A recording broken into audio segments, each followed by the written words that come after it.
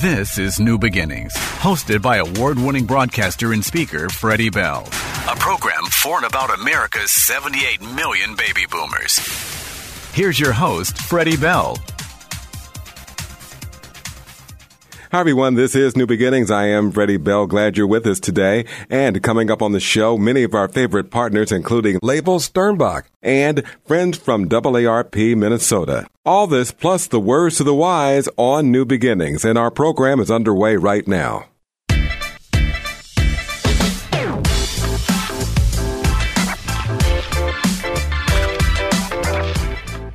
Joining us right now is a person who's no stranger to this show, Dr. Michael Osterholm, a Regents professor and epidemiologist. He's a vice president of the United States. He's been at the forefront of this fight on COVID-19. And Doctor, thank you so much for joining us. And as we come on the air, we're seeing reports about an uptick in the trend of people who are taking the brand new vaccine designed to fight the latest version of COVID. What are you seeing? Well, this is one where I have to lead with the single most important perspective on this issue, and that is humility. Anyone who tells you exactly where this virus is going or what it's going to do right now, be careful because they probably have a bridge to sell you too. This is a challenge. We are watching this pandemic play out. And while, as I've said many times over the past months, we are not going to experience another 2020, 2021, 2022 experience. We're not going to see another Delta or Omicron take off with these incredibly high peaks in cases. But we are going to continue to see substantial action, and we don't understand exactly why. Whether it's waning immunity, whether it's a variant change, whatever.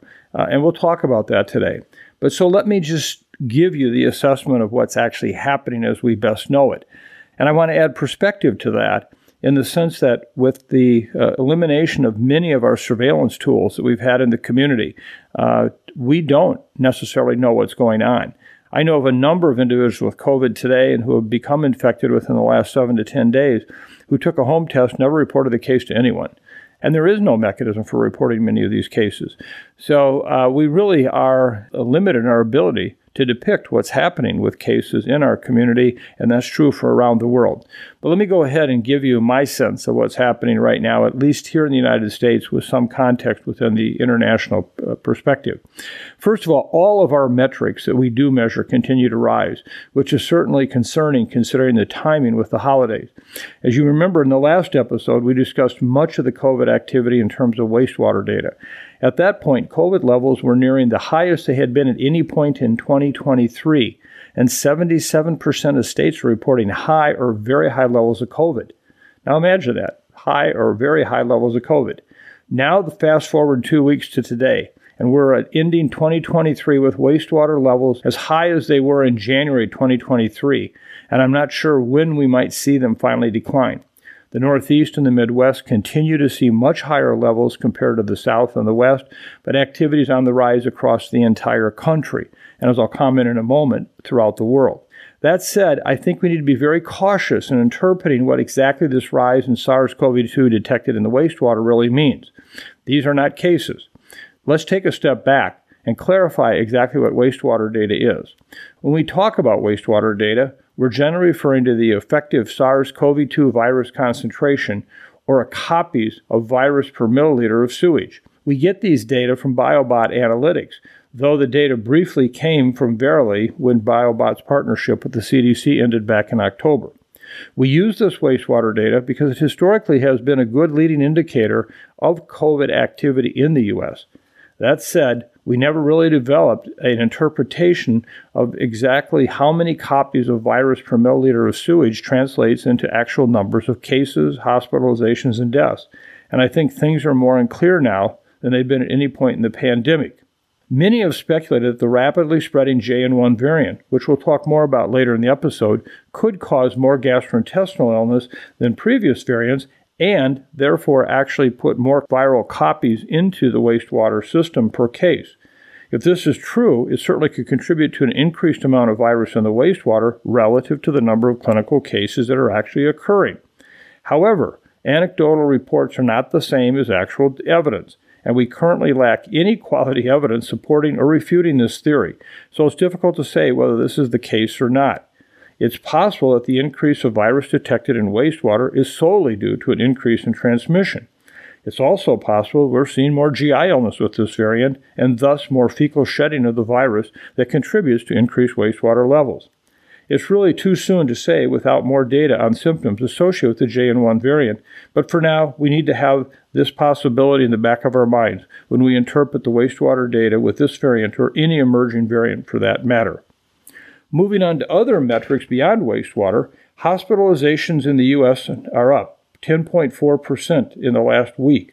More than 25,000 new admissions occurred during that time. This is the highest number of hospitalizations since February 11th. Let me repeat that. Last week, we saw the highest number of hospitalizations for COVID since February 11th, almost a year ago. Emergency room visits are up 6.6%, with 2% of ED visits now testing positive for COVID. Unfortunately, deaths are still around 1,300 a week, which means we're losing about 186 Americans every single day. This marks the 16th straight week in which weekly deaths have exceeded 1,000. Think about the fact, as we just talked about the holiday season, using this average number of deaths per week, almost 200 people died on Christmas Day in this country from COVID. Imagine what those families experienced on Christmas Day. We are a long ways from where we want to be. And I can only hope that people start to consider the ongoing risk that COVID-19 poses. I know all of these numbers are not how we want to close out 2023 and ring in the new year, so I do want to provide a little positive news. Data from the recently released preprint from the Centers for Infectious Diseases in the Netherlands suggests that the monoclonal XBB vaccine booster is around 70% effective in preventing both hospital and ICU admission in those 60 years of age and older. I've been hearing a lot of discussion about these data over the last week and giving the sense that this may be the best the vaccine has performed since the beginning of the pandemic. Well, let me just add a footnote of reality. While this is promising news, I think we need to interpret the data with real caution. Remember in 2020, when the first data came out on both the Pfizer and the Moderna mRNA vaccines, which, for the data presented to the FDA, they were anywhere from 94 to 96% effective in reducing infection, not just serious illness, but infection. But then look what happened at 6 months and 8 months out. Well, the 70% effective number comes from hospitalization data from the Netherlands from October 9th through December 5th of this year. The earliest that anyone in the Netherlands could receive the XBB vaccine was October 2nd, meaning that all of those in the study who were vaccinated received their dose between 1 week and a little over 2 months before hospitalization. This suggests for the first couple of months, this vaccine is quite effective in preventing hospitalizations in those 60 years of age and older. But again, remember, 2020. This is great news, but I don't necessarily think this means that we're going to continue to see this high effectiveness at 6 months post-vaccination, or maybe even 3 to 4 months post-vaccination. We need to keep a close eye on this so that we can make the best possible recommendations regarding the timing of future doses, and so that we do not overpromise the effectiveness of the vaccine to the public. Our COVID vaccines, including the monovalent XBB vaccine, which is the one currently available, are really important tools for preventing severe disease and death due to COVID-19.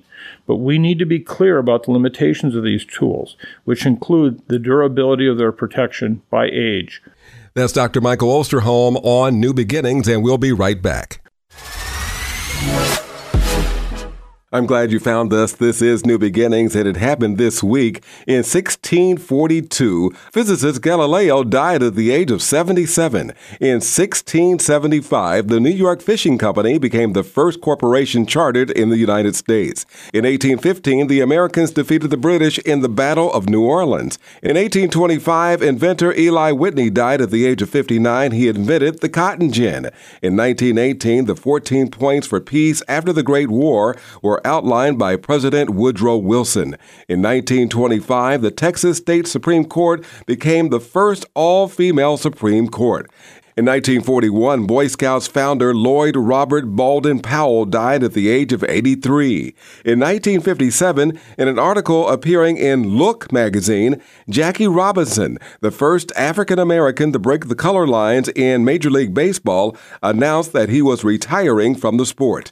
In 1964, President Lyndon B. Johnson declared a legislation called War on Poverty during a State of the Union address. Skipping to 2004, in an interview with ABC's Primetime Thursday, Pete Rose, baseball's all-time hits leader, admitted that he had bet on baseball and the Cincinnati Reds while he managed the team. In 2010, Art Cloakley, the man behind the cartoonish, whimsical green-colored clay figure called Gumby, died at the age of 88. And in 2016, drug lord Joaquin El Chapo Guzman was taken back into custody after being captured in a raid in Mexico. That government says Guzman tried to avoid capture by escaping through a drain, but was caught as he tried to get away in a vehicle. He escaped from a Mexican prison earlier in the year. It happened this week, and I'm Freddie Bell. And now, our supporting partner, AARP in the Twin Cities. Hi again, everyone, and it's my pleasure to say Happy New Year to Kathy McClear. She is AARP Minnesota State Director, and we're talking about works and jobs. And before we really get into this, because it's a pithy topic today, how can our listeners reach out to you, Kathy McClear, and welcome back? Oh, well, Happy New Year, Freddie, and thanks for having me back this year. Folks can find anything they want to know about AARP Minnesota and more at aarp.org/MN. Jobs and work and jobs. It's like a moving target. How can you help our listeners and in particular your members to navigate the changing job market, and how does AARP help? Yeah, so I mean, as you know, the job market is always changing, right? Qualifications that people are looking for, educational requirements that people are looking for. The big thing that AARP is really looking at is making sure that all workers are treated fairly based on their qualifications and not their age. We know that for folks 50 and older, it can sometimes take those folks twice as long to find a job or a different job as it takes someone younger than them. So it's really important to make sure you're ready to be in that job market and meet the needs of those that are hiring. So what does AARP do in this particular realm? Do you help them to find jobs, or do you counsel? What's the service? We have a lot of resources that are available, and really it just takes a visit to our website, and you can find more about this at aarp.org/work. We have custom tools, we have resources, we have an AARP job board, so we can match employers that are really committed to an age-diverse workforce. And we have a number of employers who have signed a pledge, in fact, that they are willing to hire workers who are 50 and older. And so we encourage those folks to post jobs on our job board. We know that having that right resume, because as someone who hires people, that resume is so important. It's got to look good. It's got to have the right information. And so we have a resume advisor that offers free resume review that can highlight your skills and provide some personalized and actionable feedback for someone who's building that resume. And we also have some skill builders. So we know that times are changing, right? Even if you've been in the same job for a number of years, that job changes pretty frequently. And so we offer some self-paced online learning. We have the ability for folks to earn certificates for either for free or at a reduced cost to really give those job seekers an edge in today's competitive market. I know we've talked before about marketable skills. Because you're doing something in one industry does not necessarily mean that it's just for that industry. There's a transferable skill in that regard as well. Is that what part of what you're sharing to your members and to our listeners? Yeah, absolutely. It's not always about the education that you have or, maybe a specific skill that you have, but it's how you can use those skills in a new or a different way. And so we've teamed up with Mind Edge, which is a great opportunity to take some learning courses to boost your skills, figure out what where your skills are marketable and how that might translate into something in a different career field. And we know that at 50, people aren't staying in the same job for 15 or 20 or 30 years anymore. Folks are changing jobs a lot more frequently. And that's why it's so important to stay up to speed on those skills. What would be your final thought to our listeners this morning? It's never too late to reinvent yourself, and all it takes is a little dedication and a little bit of learning to make that next leap. So hopefully folks will join us at aarp.org/work for tips and access to some of those tools and resources. She's Kathy McClear, AARP's Minnesota State Director, and you're listening to New Beginnings. A lot of people are suffering through illnesses and respiratory concerns and all the rest of it. Joining us this morning is Melissa McMahon. She is the Minnesota Department of Health. She's a leader in the Influenza Surveillance Unit. And I know people are going through influenza, Melissa. They're going through RSV. They're going through COVID. My question is, to start out, how do you know the difference between the three of those without taking a test? You know what it's flu like. You know what the flu is like. You know what a common cold is like. How can you distinguish between these three big ones? The easiest way, obviously, to tell the difference between the three is with a test. There's a few kind of subtle differences. It's hard to tell symptomatically, honestly. Influenza, you tend to get more of the body aches. COVID, you tend to get more of a sore throat kind of situation. And RSV is a bit more of like a dry, hacky cough. A dry, hacky cough. So is RSV new, or is it just in our vernacular now because we can put a name to it because we want to distinguish between it and COVID and the flu?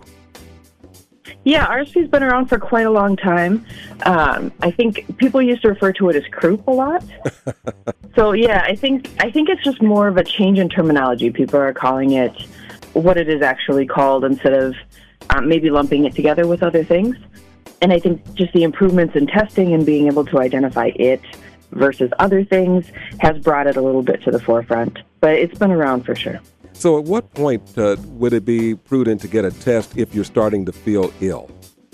I would say if you're starting to feel ill, especially if you're feeling severely ill and would like some sort of treatment, that would be a good time to get a test. The treatment is different. So there's antivirals for flu.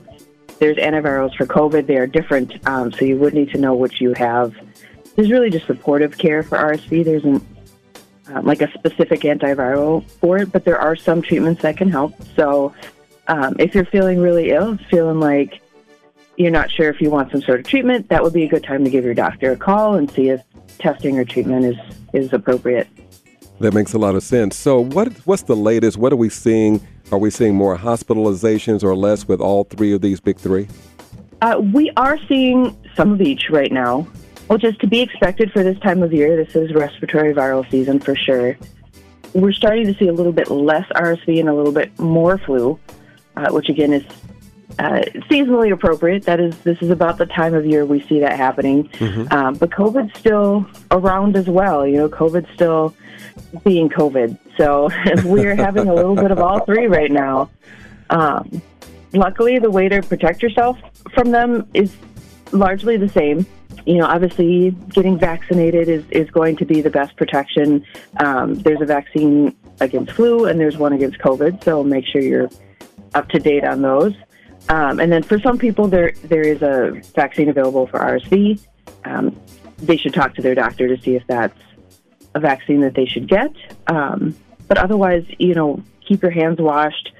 Make sure you're wiping down surfaces that are touched often, in your home, doorknobs, things like that, counters. Stay home if you're feeling ill. Like if you do get ill, make sure you don't spread it to other people. Wearing a mask is always a good additional option to protect yourself and others. If you're not sure if you're feeling under the weather, a mask is always a good extra barrier. How can you help people who are suffering through vaccine fatigue, especially with regard to COVID? Right. It's a lot. I think initially it wasn't clear if COVID vaccines were going to have to be frequent or just a one-time deal. It is looking like they're going to be probably an every year thing like influenza. So it's a lot, but it does help. You can get both at the same time, which would, eliminate your need to go to a doctor or pharmacy or wherever you get your vaccines more than once.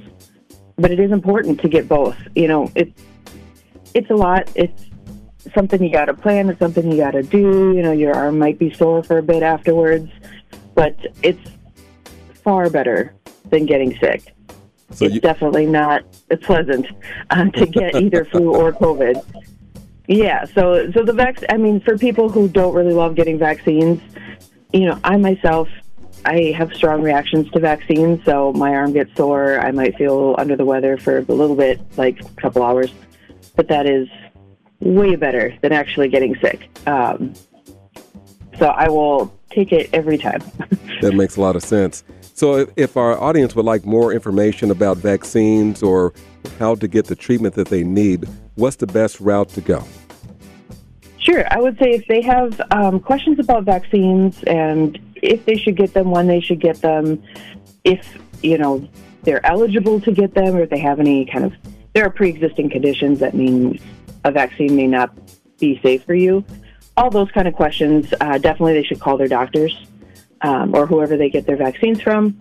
And then in terms of treatment, if they're worried that if they're ill, they want treatment, that's another good time to call their doctor. If they just have general questions about vaccine and what's available and what it does, or if they have just general questions about influenza disease, the Minnesota Department of Health is happy to help. They can definitely call us. And this is New Beginnings. Thank you so much for listening to New Beginnings. I'm Freddie Bell, and right now it's time for some information from the lighter side of my desk. There are rumors of aliens at Bayside Marketplace in downtown Miami. They went viral on social media. This comes after a large fight involving 50 juveniles that drew heavy police presence in the area about a week ago. Many online conspiracy theorists are suggesting that the police weren't there to handle the teenagers, but rather 8 to 10 feet tall shadow aliens. Officer Michael Vega with the Miami Police is reiterating that there were no aliens, UFOs, or ETs. No airports were closed, no power outages occurred. The phrases Miami Mall and aliens in Miami were among the top searches on X's trending tab on Friday. Here are 4 things that you probably didn't know yesterday. The state of Missouri manufactures the most guns. Hawaii manufactures the fewest. The last major Hollywood movie to be released on VHS was A History of Violence in 2006. Skin accounts for 15% of your body weight. Wow. And finally, the 4 things you didn't know yesterday. While many of us are trying to move away from plastic bags, the average American still uses 140 plastic bags in a year.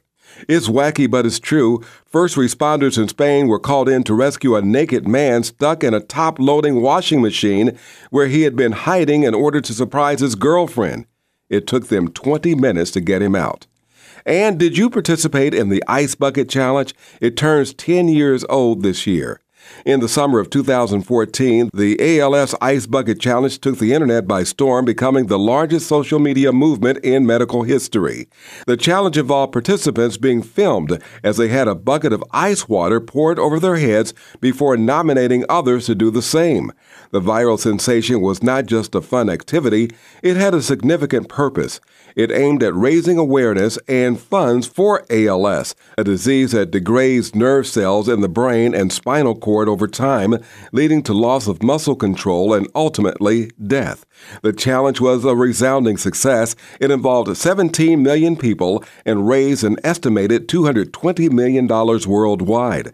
The funds raised had a profound impact on ALS research. They helped scientists identify 12 genes that play a critical role in ALS, opening the door to potential treatments. The funds also allowed the ALS Association to increase its research budget and initiate new clinical trials. I'm Freddie Bell from the lighter side of my desk this week, and this is New Beginnings. This is a news-oriented broadcast, and all information is educational nature, is not intended to be legal, securities, tax, or insurance advice. Please consult with the appropriate professional before acting on information heard during the broadcast. You're listening to New Beginnings. New Beginnings with Freddie Bell. Now's my favorite time of the program when we turn our attention to talk finance with Label Sternbach. He is a foremost expert on all things money, all things retirement. And I'm just wondering, Label, looking at the major trends of the past few years, which one do you believe will continue to influence the markets in 2024? Good morning. Good morning. That's a really great question and a loaded one to start the day with. Let's break it down. I think that the overall trend, this is what I've been telling my clients, I've really been saying for the last, a year plus now. And, every time I think we might be coming to a close and things might be changing, the market just turns around and does it all over again. And I think the trend that we're seeing is that we still have two forces in the market. And those two forces, one is very much, hoorah, we got lots to go. And the other one is the Fed has pulled back too much and we're going to have a recession. And the question is just how much of a recession we need to have. And it really is, when you hear Wall Street talking about the bears and the bulls, that's what we have right now. And it's really odd because while Wall Street likes to talk about, the bears and the bulls and, what they're talking about is traders and their attitudes, you rarely see it really translate this way into the market. And that's because it used to be historically the vast majority of the participants in the market, 96% of the money was institutional investors. But right now, what you have, and this started with COVID and it's only accelerated, is you have these people, these everyday people who don't really understand economics, they don't have the discipline, and they're just trading based on their feelings, but they're trading options. So they're controlling a huge amount of money with very little capital, and that's allowing them to have this outsized sway on the market, which is having a sway on Wall Street, who, Wall Street knows better, they're disciplined, but it's very hard to stay disciplined when you see billions of dollars moving back and forth based on these suppositions of what's going to happen. So I think that trend, that volatility that we have, it's going to stay with us. What I've been saying is, it's flavor of the month, right? 1 month we'll have, the bulls will be, here's some good news and they're going to be on a roar, right? And they're going to be like, oh, this is the greatest thing since sliced bread. And then the bears are going to have it. And we're going to go in the reverse. And it's, there's no telling what's going to set the market off. It could even be the same piece of news, but 1 month it's interpreted positively and the other month it's interpreted negatively. And I think we're going to have this until we get closer to election, possibly through the election, where we, have more clarity as to what the future is really going to look like. And I think we're in for a wild ride. It's really interesting. This is really a couple of lessons here. We've talked a lot about market volatility and the different things that can impact the market. I'm thinking about label how COVID impacted the market. And now you talked a few weeks ago about how the overseas wars were impacting the market. These impacts are a real thing. And it's really something, I'm guessing it's really something that people who are in retirement or facing retirement really need to take a look at with their advisors. Yeah, it is definitely something that they need to take a look at with their advisors. It's something they should be looking at their portfolio. And they also need to be evaluating their advisors and see, do their advisors have the discipline and the knowledge base to help them navigate this, right? Because, anyone can make money in a bull market, right? A rising tide lifts all ships. The question is when you have volatility, when you have a down market or a sideways market, it takes a lot of skill to navigate, right? It's a lot harder to navigate through those choppy waters and create a smooth ride, right? Anyone can just hold on for dear life. The question is, do you want to be holding on for dear life? And does your advisor have the tools in their toolkit to help you avoid it or create the experience that you want? And if their answer is, oh, well, let's put you in annuities, that's one tool. It's great, but annuities don't necessarily solve the problem. They just change the problem. Interesting. Everybody, Label Sternbach with us today as we talk about markets and the different impacts. So what do you think about the upcoming election? How do you think it will impact the markets? It's going to have a huge impact. I think there's no two ways about it. We have a few very pressing issues that need to be addressed, and we have a very divided Congress and we have a divided nation. But we have some legislation that's coming up or that needs to be passed that will have major economic impact for years to come.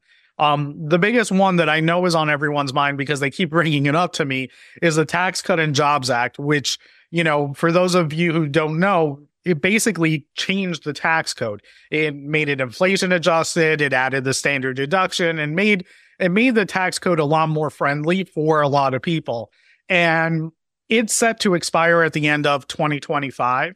When that expires, the question is, what is going to replace it? Is it just going to get extended? Is it going to get repealed? Is it going to be adjusted? And a lot of economic activity is tied to that. There's a lot of economic incentives in there.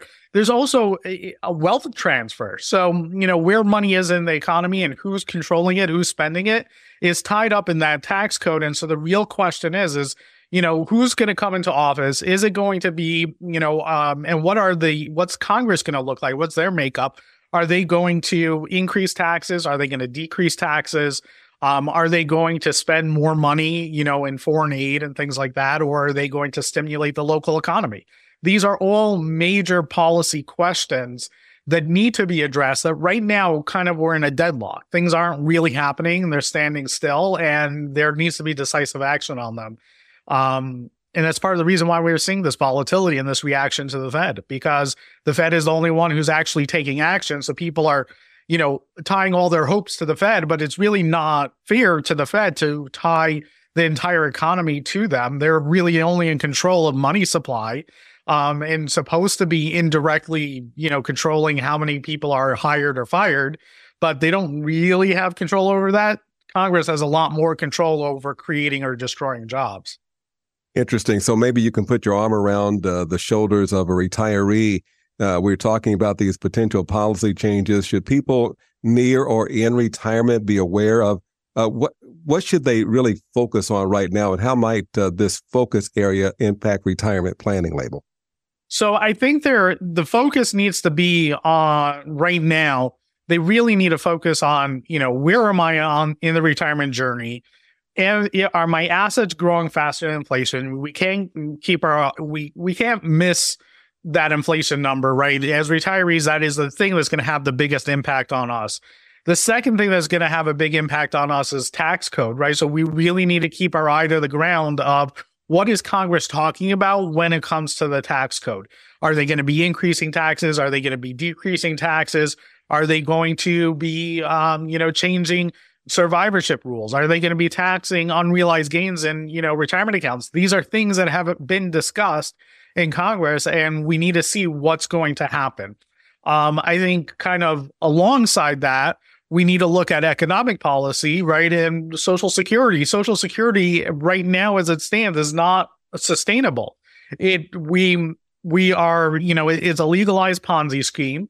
And as long as we have more people paying into it than we have taking out, it's okay. But the fact is that we have more and more people retiring, and the employee base, the base that's paying wages into Social Security is decreasing. And at a certain point, there's just going to be not enough dollars coming in. And so the question is going to be, Congress is going to either have to cut benefits, or they're going to have to raise taxes, or do some combination of the two. They've already done some of that with things like the deemed filing rule. So the question is, and we really got to keep our eye on it, is what are they going to do that's going to decrease our benefits? And if we haven't taken Social Security, because that's usually who gets cut, we got to keep an eye on what they're talking about. We can't just think, oh, well, it's not going to affect us because, Social Security is down the road.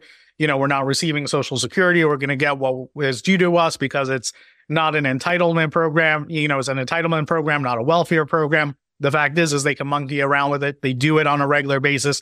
They have done it. They've cut people's benefits, and people voted for it because they didn't know what they were voting for. So we really got to keep an eye on that. So to summarize, you got inflation. We got to keep our eye on taxes. We got to keep our eye on things like Social Security.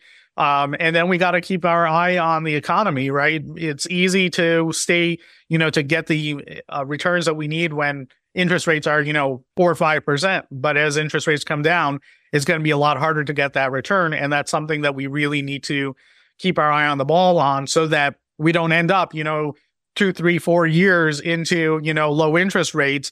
But inflation is staying at, 4 or 5%. And we realize, oh, crap, we now have 20% less than we thought because our buying power didn't keep up. Interesting. So I'm wondering, do you target, are you looking at specific lawmakers or a senator or a congressperson? Is there someone we should pay attention to as we go through these changes going through this election cycle with regard to our retirement funds and Social Security? So I'm not looking at any specific lawmaker. What I'm looking to see, the two things I'm really looking at are, what are the people who are running for election? What are their talking points? And what are the things that are consistent among them? Because, and especially with the presidential candidates, because they're using, the talking points that they're using are things that they think are going to appeal to a large enough base, right? Which, if they think those talking points are going to appeal to a large enough base, that means there's some backing to it, right? That means that there's a decent chance that something like that is going to get buried into whatever final laws get passed, right?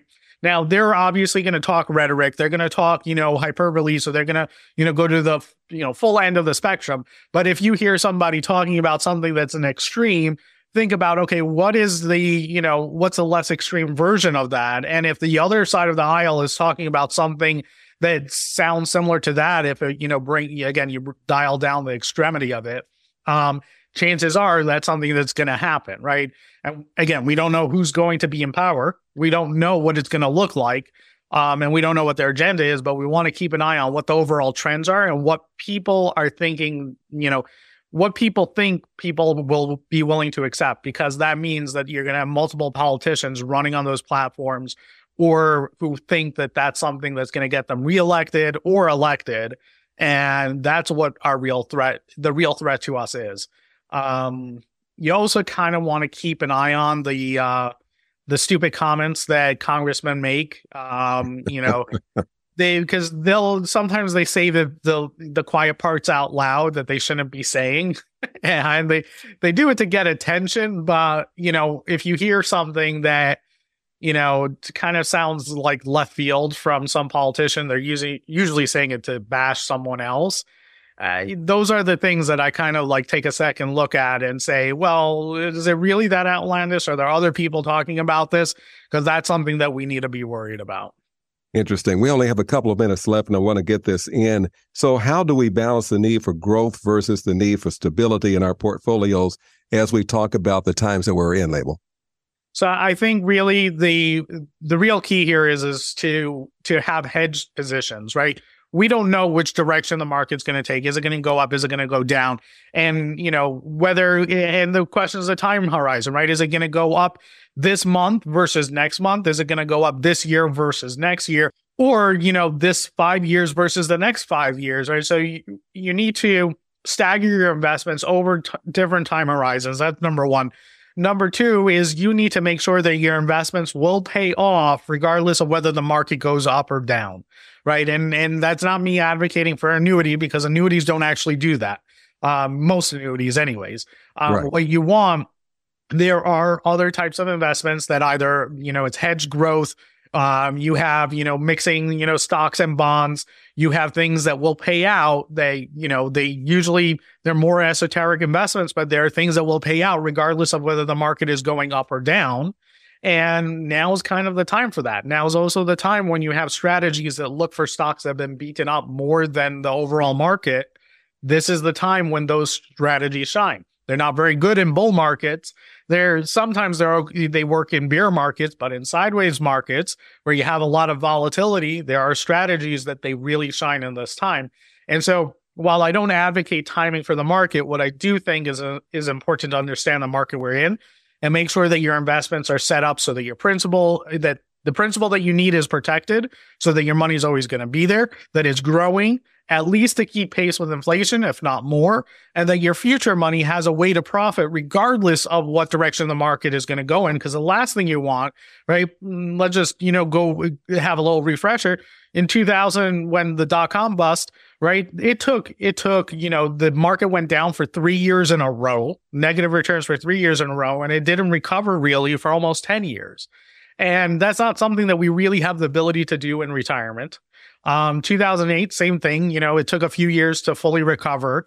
And you need to make sure that your investments are structured in such a way so that you're keeping pace with inflation during those times, that negative return doesn't impact your ability to retire or stay retired. And that's really critical to make sure that happens. And that's the conversations you need to be having with your advisor.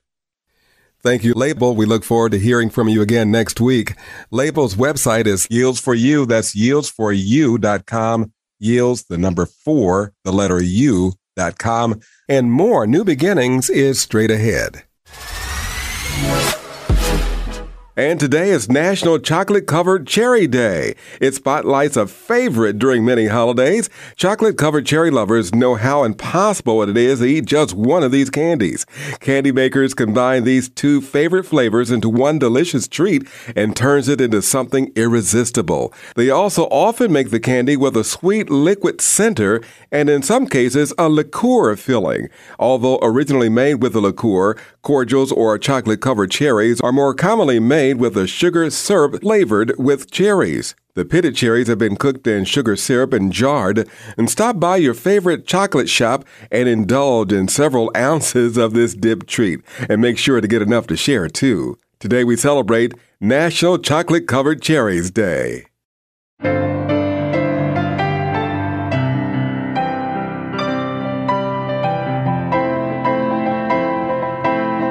As New Beginnings continues, we now take you to the spirituality portion of our program, where we introduce the senior minister of Unity South Twin Cities, the Reverend James Stacy. We now join Reverend Stacy with a program already in progress.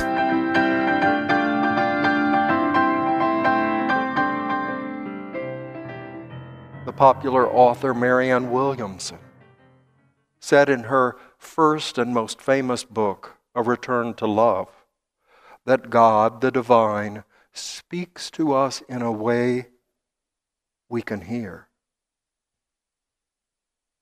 That's comforting.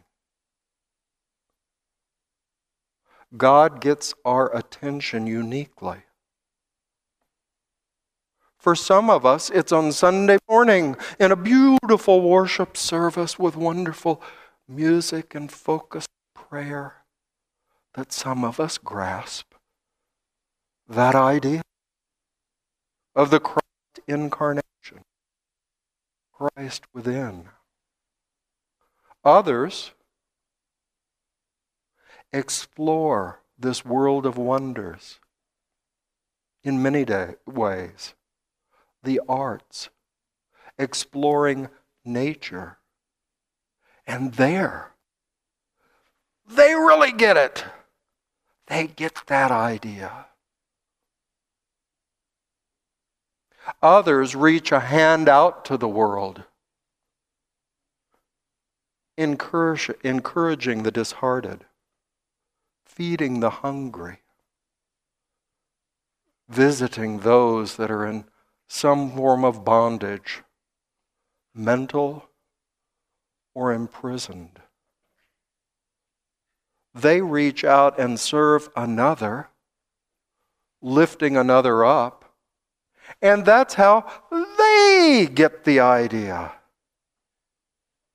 I tried to convey last week in the Easter lesson this idea of service, ministering, helping another. For those of us that have most of our life needs met, we're relatively comfortable. Some are extremely comfortable and blessed with many things. People that live in abundance, if you think about it, they only get this idea, they only find this joy through reaching out and helping those who don't have as much. Think about it. Their prayers, their desires, their dreams, their goals have been met. Where are they going to find joy? But in helping others discover the goodness of God. And for those of us that have limitations or lack in our life, Our joy comes when someone comes to help us, to lift us up, to encourage us. A teacher, an aide, someone that helps you, and then you get it. This grand idea. I must be worth something. Carol came to my aid. Gerald thought I was worthy of help, of a little boost. As Marianne Williamson said, God speaks to us in a way that we can hear uniquely, our way. Rohr goes on to describe this incarnational world view. The divine, the Christ, is permeating all.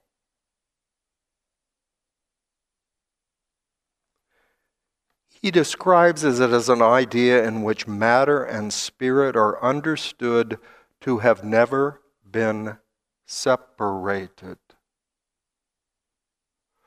Rudolf Steiner said it very simply and briefly, which is kind of unusual for Rudolf Steiner. And he said, there is never matter, this material stuff, there is never matter that is not filled with spirit. And there is never spirit in isolation that is not expressing somehow in matter. Many of us have believed, God up there, we're alone down here. The Christ idea, it's all one. It's all one. Our part is to understand that. In the church, we would say it is our job to hold the faith, to believe in the unlimited possibilities that good will express in each and every situation. This view relies more, listen, on awakening than joining some spiritual community. It relies more on awakening than joining, more on seeing than obeying, more on growth in consciousness and love than on clergy, experts, morality, scriptures, or rituals. The code word that Rohr chooses for this worldview, this perspective on life, is simply Christ. And in our tradition it is, you know, Christ within. So I invite you this week, we'll begin in a moment of silence, but play with this preposition and this proposition. Play with this idea of divinity, of God's presence, of the risen one, of the anointed, of the power, of the good. Is it located within you? Or is it your proposition, your perspective, your worldview, how you see others, how you see this world, how you see the possibilities, how you see the path before you? It is a world of wonders. So let's take a moment and turn within. I'm going to speak a very old form of this idea. it inspired our prayer for protection that we speak every Sunday. Christ behind me, Christ within me, Christ beneath me, Christ above me, Christ to the right of me, Christ to the left of me. Christ is in my lying, my sitting, my rising. Christ is heart of all who know me. Christ on tongue of all who meet me. Christ in eye of all who see me. Christ in ear of all who hear me. You just heard a message coming from the Reverend James Stacy, the Senior Minister of Unity South in the Twin Cities. More information is found at their website at unitysouth.org. Hey there, here are today's words to the wise. Read for inspiration. Today's Words to the Wise encourages the habit of reading as a source of motivation, creativity, and personal growth. Books have the unique ability to transport readers to different worlds, expose us to diverse perspectives, and provide insights into human experience. Whether it's nonfiction, fiction, poetry, or any genre, reading can spark new ideas, ignite passion, and offer solutions to life's challenges. So make it a practice to immerse yourself in the written word and let the pages of a book, like Words to the Wise, become a wellspring of inspiration that fuels your imagination and enriches your life. Today's Words to the Wise. Read for inspiration. That's our show, and thanks to our special guests for stopping by and sharing information that we hope can change lives. If you missed any of today's show, you can subscribe to our podcast or just Google Freddie Bell or stop by my website of the same name. Thanks for listening, and remember that each day is a chance for a new beginning. See you next week.